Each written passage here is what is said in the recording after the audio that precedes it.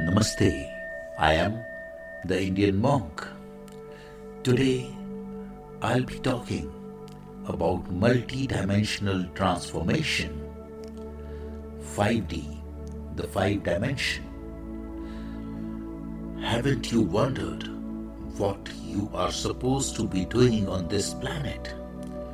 Haven't you wondered why there is so much difficulty and violence? If you're listening to this podcast, you have probably come to the earth to be part of the solution. Your job is to create heaven on earth. Becoming the part of solution is a two-step approach. The first phase is to discover a new way to think about yourself and reality.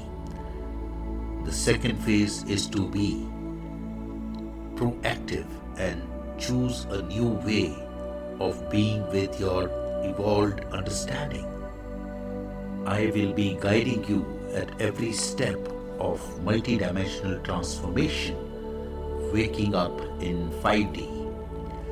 First, it will deepen your understanding of what lies beyond the third dimension, particularly the fifth dimension, which can best be understood as the place everyone else calls heaven.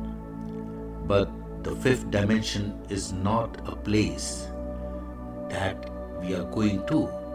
It is instead a vibration we are becoming.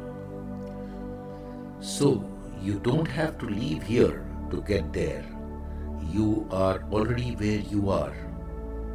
By beginning to notice and understand the difference between 3D and 5D, you will be able to shift more readily into your fifth dimensional self that is ready and waiting for you. It's far easier than you may have thought. What about 4D? This is a dimension that you will pass through on the way to 5D, as you will see. All the material I'm sharing with you has come to me through my guides, my masters, Milarepa Guru Lama.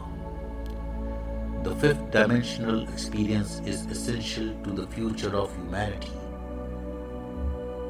It's an emerging notion where science merges with philosophy and spirituality. Our wake-up call is that we are deeply connected to our consciousness and that our science, nature and philosophy are becoming merged in the new way of being, waking up in fifth dimension.